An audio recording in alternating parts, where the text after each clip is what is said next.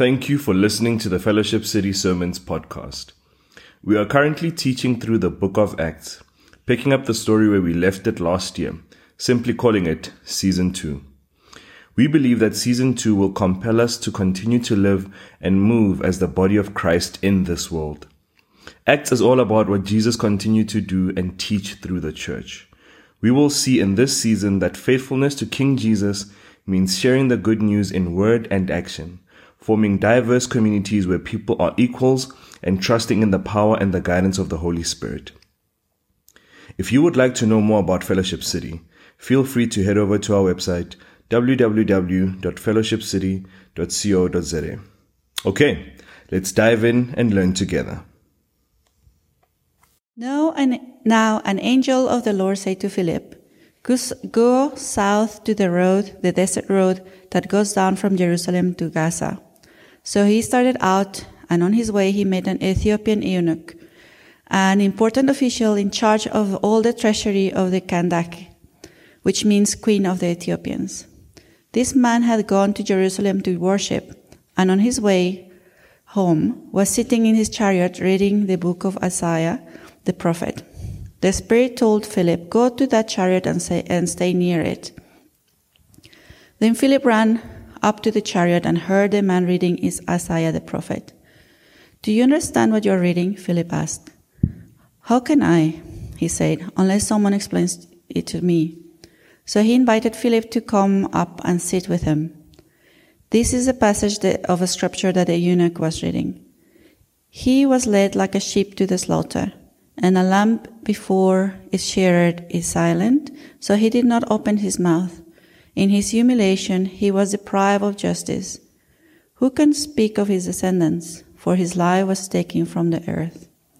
The eunuch asked Philip, Tell me, please, who is the prophet talking about, himself or someone else? Then Philip began with a passage of scripture and told him the good news about Jesus. As they traveled along the road, they came to some water, and the eunuch said, Look, here is water. What can I stand in the way of my being baptized? And he gave orders to stop the chariot. Then both Philip and the eunuch went down to the water, and Philip baptized them. When they came up out of the water, the Spirit of the Lord suddenly took Philip away, and the eunuch did not see him again, but went on his way rejoicing. Philip, however, appeared at Azotus and traveled about preaching the gospel in all the towns until he reached Caesarea. This is the word of the Lord. Thanks be to God. Good morning, church. How are you all doing this morning? Good. I'm guessing at this point you would have had your Bibles open to the teaching text. Acts chapter 8, verses 26 to verse 14. It's always a privilege for me to be able to share God's word with you, to share God's word, period, but to be able to share God's word with Fellowship City, with our church. And it's a privilege once again for me to be here this morning. So a quick series recap. As Reina mentioned, we're in season 2 of the book of Acts. The past 4 weeks, week 4 today, the first 2 weeks we were looking at Acts chapter 6. We looked at challenges in the church. The second week we looked at Christ-likeness. And last week we looked at a gospel that cannot fail, but a faith that can. And today we're looking at a phrase from the text, do you understand what you're reading? Philip asked the Ethiopian eunuch. And so today the title of our message is God is at work. God is at work. As we sit in church this morning, God is at work. As we sit in our joy and our distress, God is at work. Our God is alive, and our God is active and involved in the life and in the lives of His people. I have an image that I want to show you, and this is in contrast. This is a very critical theological truth for us to sort of start our message with. There's this worldview called deism, which consists of people who believe that God created the world. He created everything in it. He wound it up like a clock, and then He stood back, folded His arms, and then He just let the world continue as it is. So this worldview believes that God is not involved in the world. That's not what we believe. In Christianity, as we look at the scriptures, we see this next image shows us that God has the world not only in his hands and in the palm of his hands, but his fingers and his hands are intimately involved in our everyday lives. And so in Acts chapter 6, verses 26 to 40, we're going to see how God is at work, and we're going to come out with a couple of principles as we look at the life of Philip and the Ethiopian eunuch. 3 things we're going to look at this morning. 1, God speaks. 2, God sends. And 3, God saves. 3 simple truths, yet still so profound. Let me pray for us this morning. Please bow your heads. Heavenly Father, we come to you this day. We thank you for the gift of another day, Lord. Thank you for each person that is here this morning, Father. Thank you, as always, that no one is here by chance. That everyone who's here is here because you wanted them here, Father. And so I ask this morning, we ask collectively that you may speak to us, Father. Open up our hearts, open up our minds, give us the ability to hear what you have to say to us as a church and as individuals, Lord. Speak through me this morning, Heavenly Father, I pray. Be with the words I speak, the things you want us to emphasize on from our teaching text this morning. Bless our time together. These things we pray in Jesus' mighty name. Amen. God speaks. As we get straight into our first point, we see in the teaching text that in verse 26 it says, "Now an angel of the Lord said to Philip." In verse 29 we see that the Spirit told Philip. So already we see, we serve a God who speaks to his people. He speaks to us in a variety of ways. We also see then, we see God speaking through his word, verses 28, verse 30, all the way through to verse 35 as the Ethiopian eunuch is reading the scriptures. And then we see in verse 40, Philip then preaches the gospel. And in preaching the gospel, God speaks to his people. So 4 key ways that we see God speaking to his people in this text, and we can see that in the world, that God speaks in these ways. 1, through angels. 2, through his Spirit. 3, through his word. And 4, through people. And as we take a step back and we see from the Old Testament all the way through to the New Testament, we see that God also additionally speaks through dreams. We saw this with Joseph, who was the interpreter of dreams, and he said, "It's not I, but it's God who gives the answers to these dreams." And then we see with Joseph, the father of Jesus, at Jesus' birth, when he wanted to divorce Mary secretly, the Bible says an angel of the Lord appeared to him in a dream and spoke to him. So we see God speaking in different ways, and oftentimes in Scripture we also see God himself speaking directly. We see Moses at the burning bush. We see Moses at the top of Mount Sinai, and in a variety of different contexts. So God speaks, church. Our God speaks to us. He speaks through us. And so before we can even go any further in understanding the work that God does, may we be reminded that he's a God who speaks. There are people here, there are people in the world who say, I wish God would speak to me. The easiest access point to hearing God's voice is for us to read the scriptures. Easiest access point. And by the way, there are many people across the world who actually don't have access to God's word. God speaks. Secondly, God sends. So our first 2 points will go pretty quickly. We'll focus on God saves. So our second point is God sends. He's a God who sends. Verse 26, you see, so the angel of the Lord said to Philip, and he said, "Go south to the road, to the desert road." In verse 29, the Bible says, the Spirit told him, "Go to that chariot and stay near it." And as he goes, we see the first time that the angel said go, and in verse 27 it says he met with an Ethiopian eunuch. So in verse 27 when it says go to the chariot, in verse 30 Philip goes, and in his going he hears the Ethiopian eunuch reading the scriptures out loud, and then he asks some questions. So there are 2 things that we understand about God sending out. He's a God who sends out, and in his sending out, he's a God who sends to. So he sent Philip out, but he never sends out in a vacuum. He's sending out to a specific context and for a specific reason. And in the story, he sent Philip out, and as he sent Philip out, Philip went in to the Ethiopian eunuch.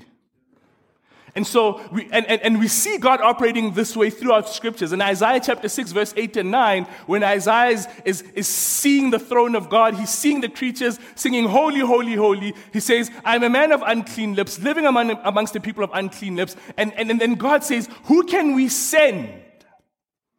Isaiah puts up his hand, he says, "Here I am, Lord, send me."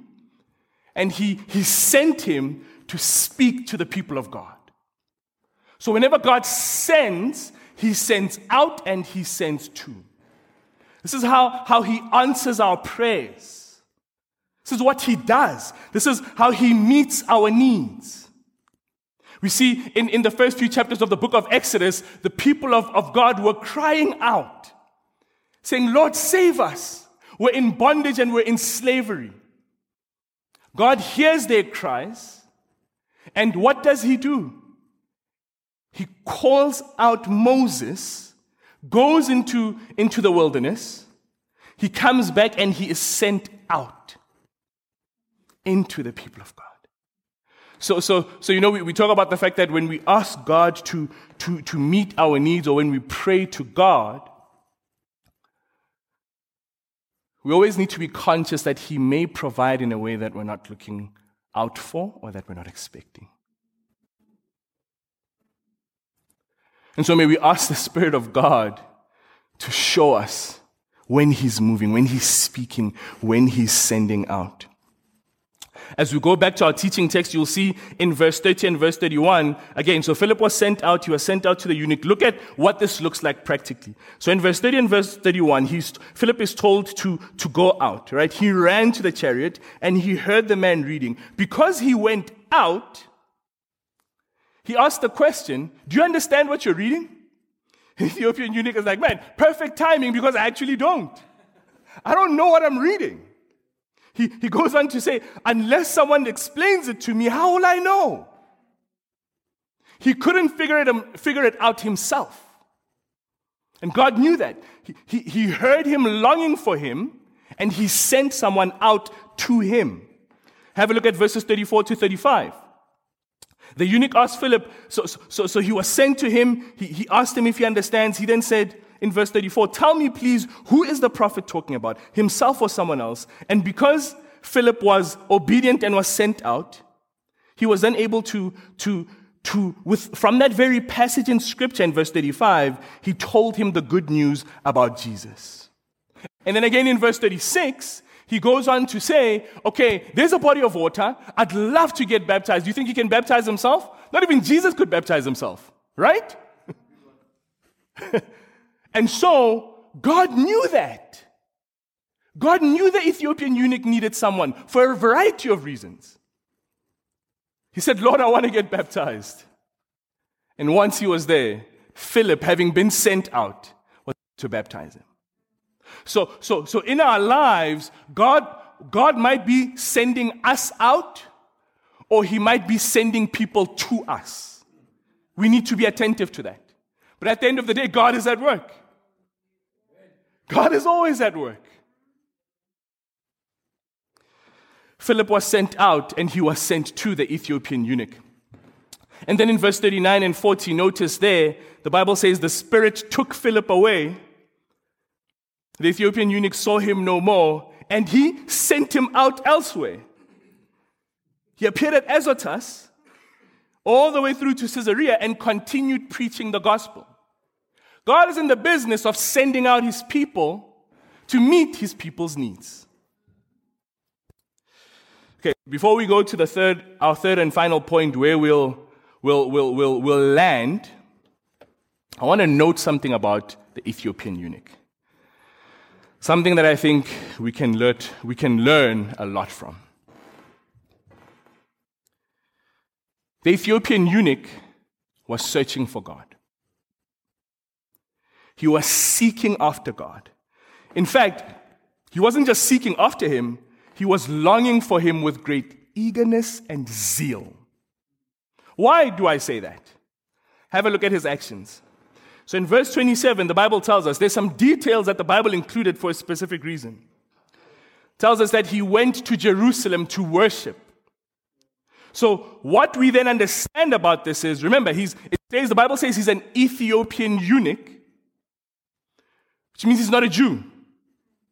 So there's one of two options. One, he was either a proselyte to Judaism, which basically means he was a converted Jew, or at the very least, he was a Gentile God-fearer.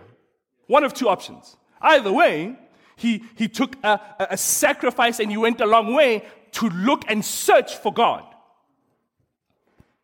Secondly, tells us that he's a eunuch. Now, as a eunuch, the Jewish law would forbid eunuchs to enter the temple. Deuteronomy 23 verse 1 clearly articulates that, and though there are scriptures later on in the Old Testament that speak about ways in which eunuchs and Gentiles could access God, there was still very likely contention and restrictions when he got to the temple. Right? Because the Bible tells us that because he would have been prohibited, there would have been specific areas that he could go into as a Gentile who's there to worship God. So one, he's a convert, and there were certain decisions he needed to make to show his commitment to God. No one forced him to go to Jerusalem.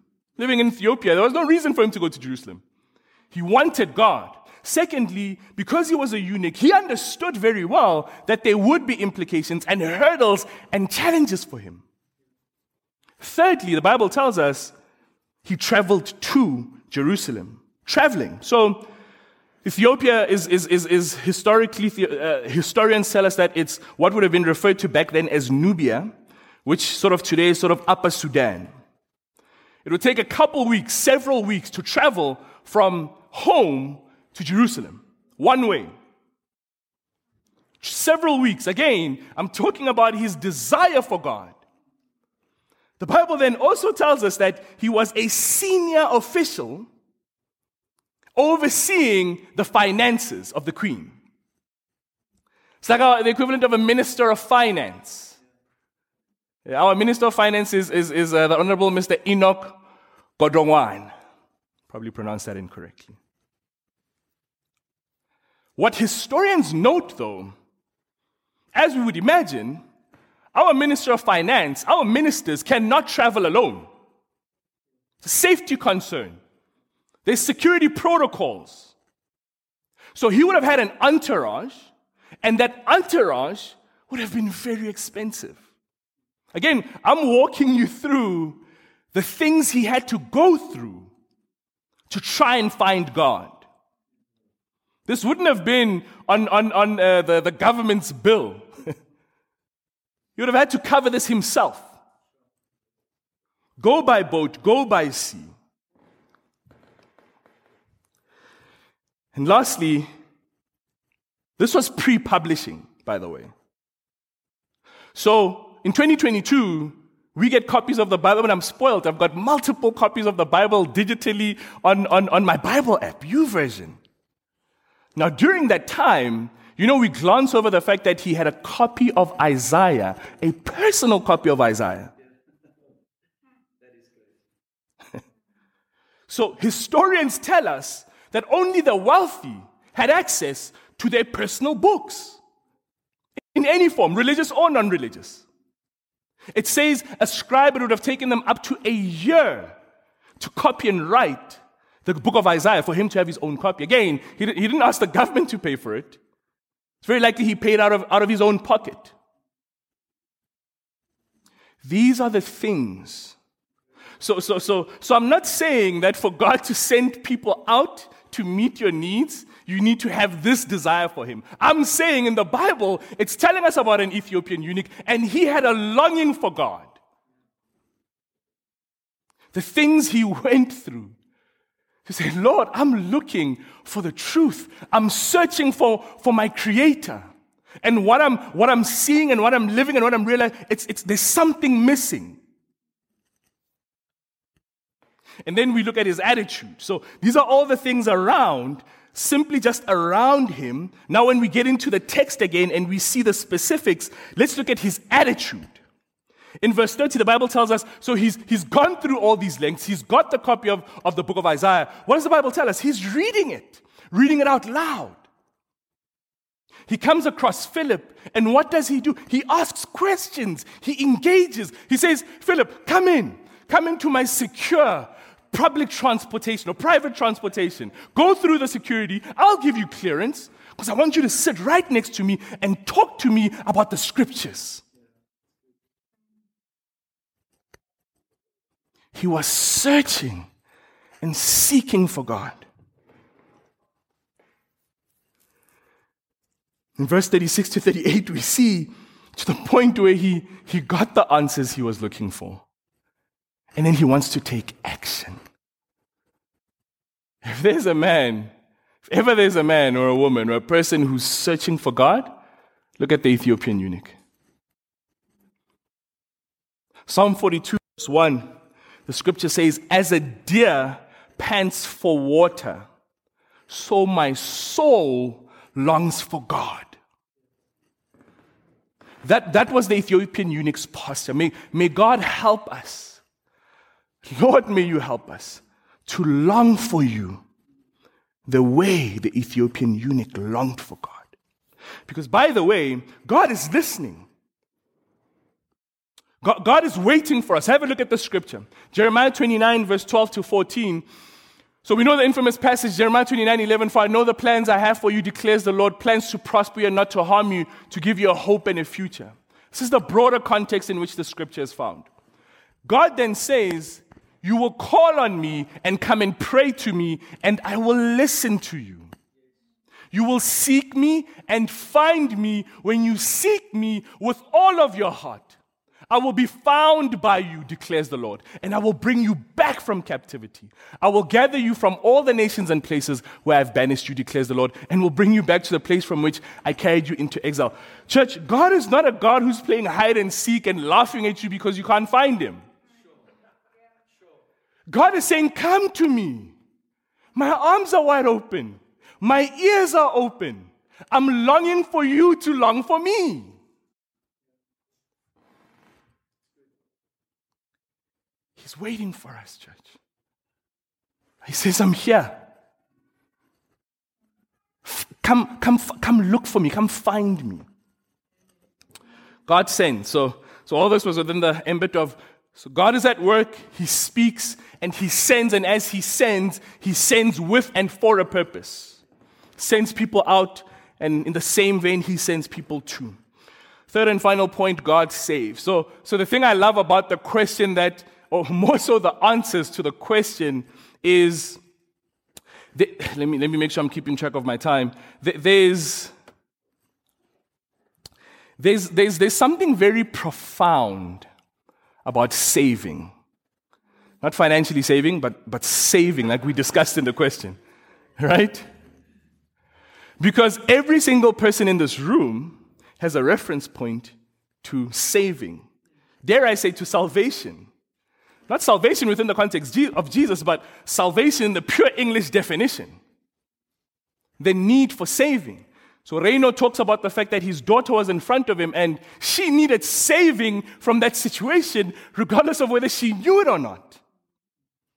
Reno was able to appreciate the saving. There were examples of kids being saved. Those things that we love being saved. So if we can hold on to that appreciation of a need for saving, we multiply that significantly when we think about our need for salvation and for saving. So when we say God saves, it's very easy for us to think, no, but I don't need saving. I'm not in a near disaster. No. Sin has put us in a disastrous situation. We need saving. Praise the Lord, he's a God who saves. So God's work, again, God is at work. So God's work is centered around the salvific work of Jesus. That simply means the saving work of Jesus. So God's work is centered around the saving work of Jesus. That's the gospel. Matthew chapter 1, verse 21, the Bible tells us the day Jesus was born, angels said to Joseph, "You shall name him Jesus, because he will save his people from their sins." Literally, the purpose for which he came was to save. John 3:16, "For God so loved the world that he gave his only begotten Son, that whoever believes in him shall not perish, but have eternal life." He's a God who saves. 1 Corinthians 15, verse 3 and 4, Paul says, "I give to you as of first importance what I received. Christ died for our sins, according to the Scriptures. He was crucified and buried, and he was raised from the dead." 2 Corinthians chapter 5, verse 19, this is within the context of, "For those who are in Christ are a new creation. The old is gone, the new has come." And then the Bible says, "For God is reconciling the world to himself through Jesus Christ." So it's not just about being saved from hell. Reconciliation says, I want you back in an intimate relationship with me the way I intended it to be. God saves. So that's the gospel. This is the mission of God. Since the beginning of creation, in Genesis chapter 3, after Adam and Eve had sinned, as God is giving sort of the rebuke and the commands to Adam, to Eve, and to the serpent, chapter 3, verse 15, he says, speaking to the serpent, "He will crush your head and you will strike his heel." This is theologically referred to as one of the first few messianic prophecies, which we'll see again in Isaiah 53, where God was giving a sort of a foretaste of Jesus and ultimately the work that he was going to do. The profoundness of God is the moment we sinned, he already had a solution. The moment sin was introduced to humanity, God said, "I know the solution." And that was Jesus. So when we talk about the gospel, church, when we talk about God saving and God being at work, he's always been at work. He continues to be at work, and he will always be at work. God saves. He's in the business of saving. He's in the business of saving his people, his creation. Now, as we look at Acts chapter 8, verses 26 to 40, our teaching text, verse 32 and verse 33, this is the portion from Isaiah that the Ethiopian eunuch and Philip are reading. Now, to honor the text and to honor the teachings of Jesus, we're going to look at the text in its entirety. Thank you, Rudolph. Again, I don't want us to just read a portion. This is an entire chapter talking about the future coming of Jesus Christ. So let's take the time to read through it. From verse 13, "See, my servant will act wisely." So it starts in chapter 52, verse 13, and it goes all the way through to the entirety of chapter 53. "See, my servant will act wisely. He will be raised and lifted up highly and exalted. Lifted up and highly exalted. Just as there were many who were appalled at him, his appearance was so disfigured beyond that of any human being, and his form was marred beyond human likeness. So he will sprinkle many nations, and kings will shut their mouths because of him. For what they were not told, they will see, and what they have not heard, they will understand. Who has believed our message, and to whom has the arm of the Lord been revealed? He grew up before him like a tender shoot, and like a root out of the dry ground. He had no beauty or majesty to attract us to him. Nothing in his appearance that we should desire him. He was despised and rejected by mankind, a man of suffering and familiar with pain.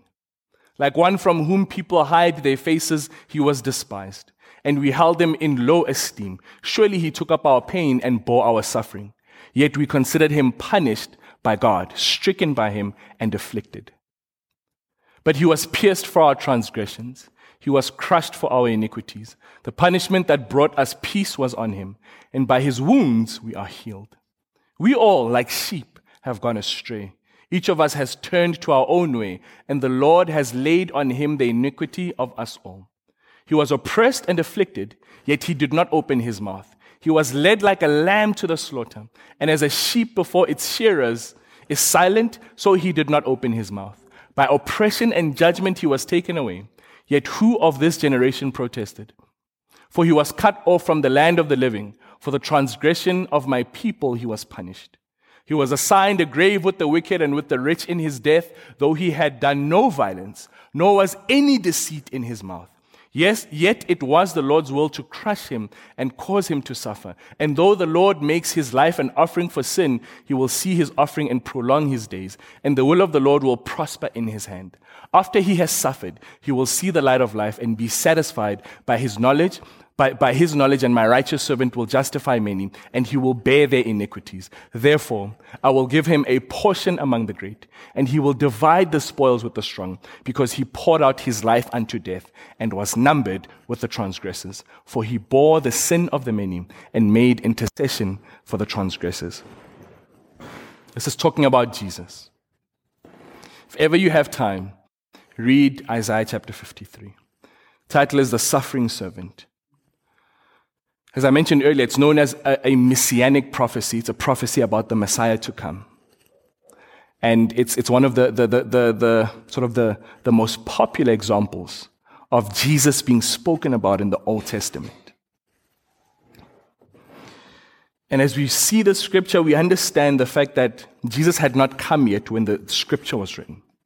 But in the book of Acts, as the apostles go on their way, they confirm that he did come. This indeed is that Messiah that we've learned about for generation upon generation, that we've longed for years to come. This is him. He came and he fulfilled this prophecy. And then have a look at Acts chapter 8, verse 35 in our teaching text. So the Bible says in verse 34 that so he asked, who is this talking about? Then Philip said, he began with that very passage of scripture and told him the good news. So he would have given him the context. He would have then added additional scriptures to talk about who Jesus was. When we talk about being a gospel-centered church, this is the Jesus that we talk about. And then one would imagine he would have concluded. So Philip, again, so he's presenting, he's explaining this text. He's preaching the gospel. One would imagine he would conclude it the same way that the other apostles concluded it. So in Acts chapter 2, verse 8, Peter presented the gospel, and at the end he said, therefore, they asked, how do we respond? He says, repent therefore, and be baptized in the name of Jesus Christ for the forgiveness of your sins. And why do we say that? Why do we say he would have probably ended like that? Because in verses 36 to 8, we see the Ethiopian eunuch then says, hey, there's a body of water. You were talking about baptism. There's a body of water. Can I get baptized? To which Philip said, come on, let's go. He baptized him. And that's our story. Verse 39, the Bible says Philip is taken away. The eunuch went on rejoicing. And then Philip went on preaching. It's a simple yet very layered story. So we ask the question, what does this mean for us? We end on these 3 points.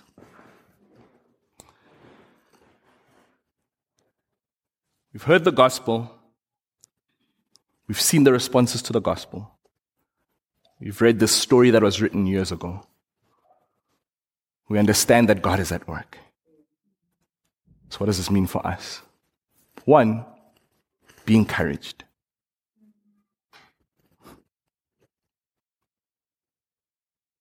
Be encouraged because God is at work. The reason I love Waymaker is because that, what's it called? The bridge, the end. Even when I don't see it, what's he doing? Even when I don't feel it, he's working. He never stops. He never stops working. Sure. Profound stuff. So be encouraged.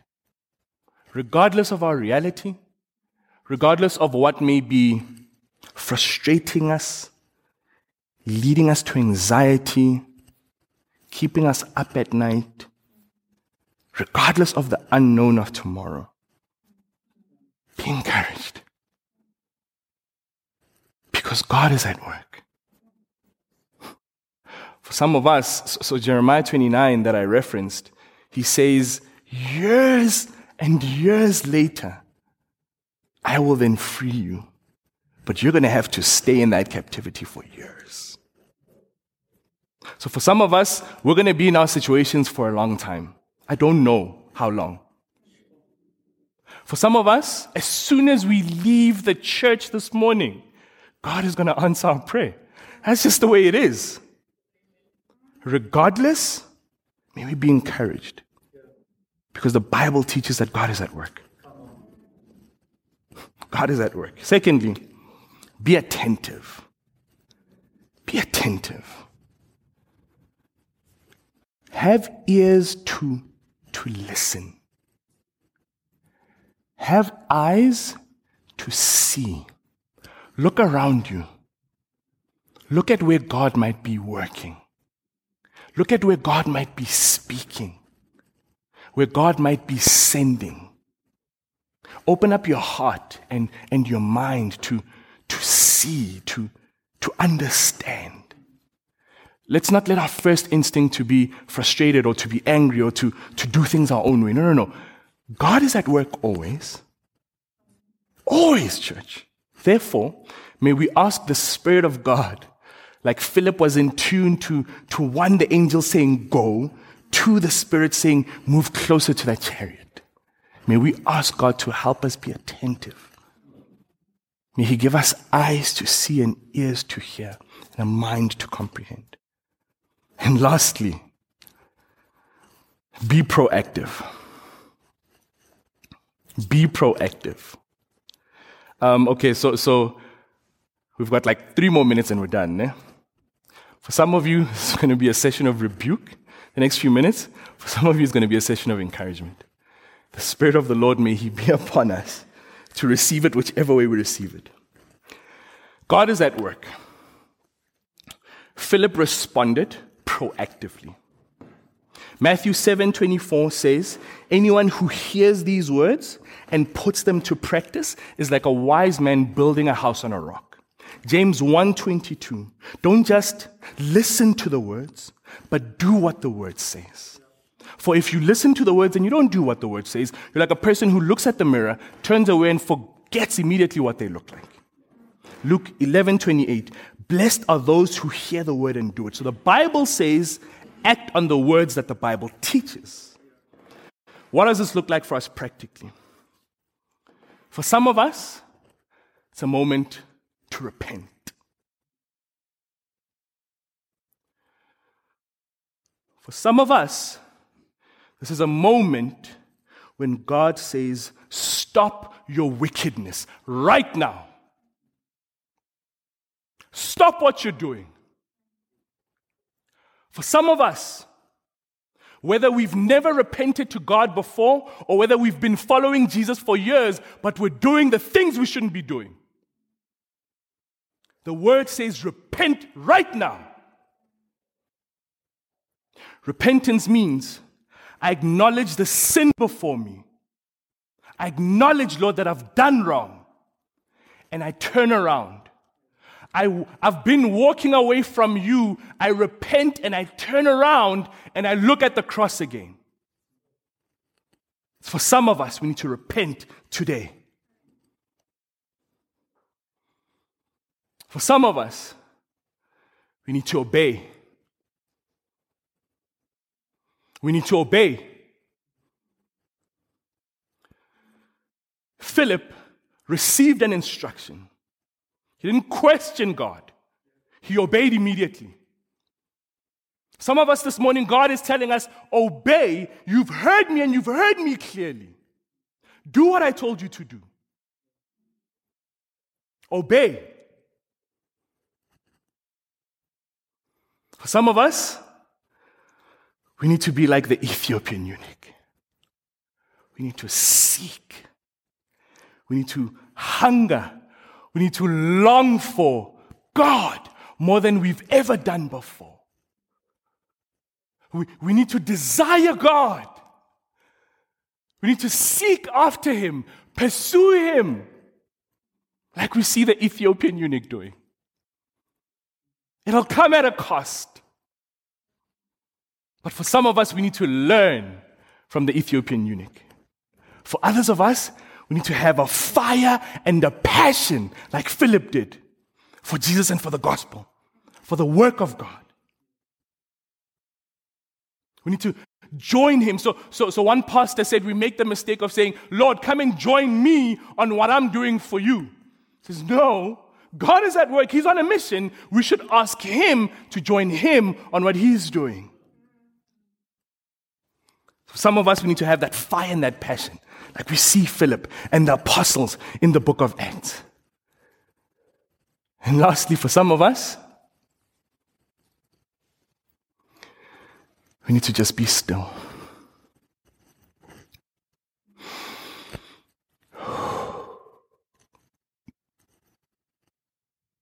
We need to just be still.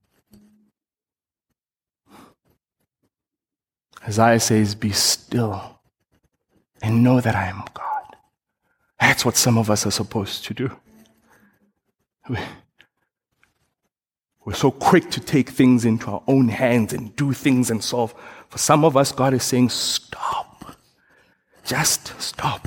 Just listen, trust me, and wait on me. Be still. Trust him and wait patiently for him. May God encourage us this morning. May he help us to be attentive. May he help us to be proactive. Let's pray this morning. Lord Jesus, we thank you. We thank you for your word. We thank you that you speak in many ways to us. Thank you for speaking to us this morning. Thank you for your word. Thank you that your spirit moves among us. And that a message that can be to the church at large can be to me, Murendeni, as an individual too. Give us eyes to see, ears to hear, Lord. Allow us to hear what you're saying to us this morning. Thank you for the theological truth that says God is at work. Always. Thank you, Lord Jesus. Bless your people this morning. We're all going through different things. We're all in different seasons. Our realities are not the same. But meet each one of us where we are. Help us to reach out to you. Help us to search for you, because your word says we will be found by you if we search for you. Thank you for your word. Thank you for blessing us this morning. We pray these things in Jesus' mighty name. Amen.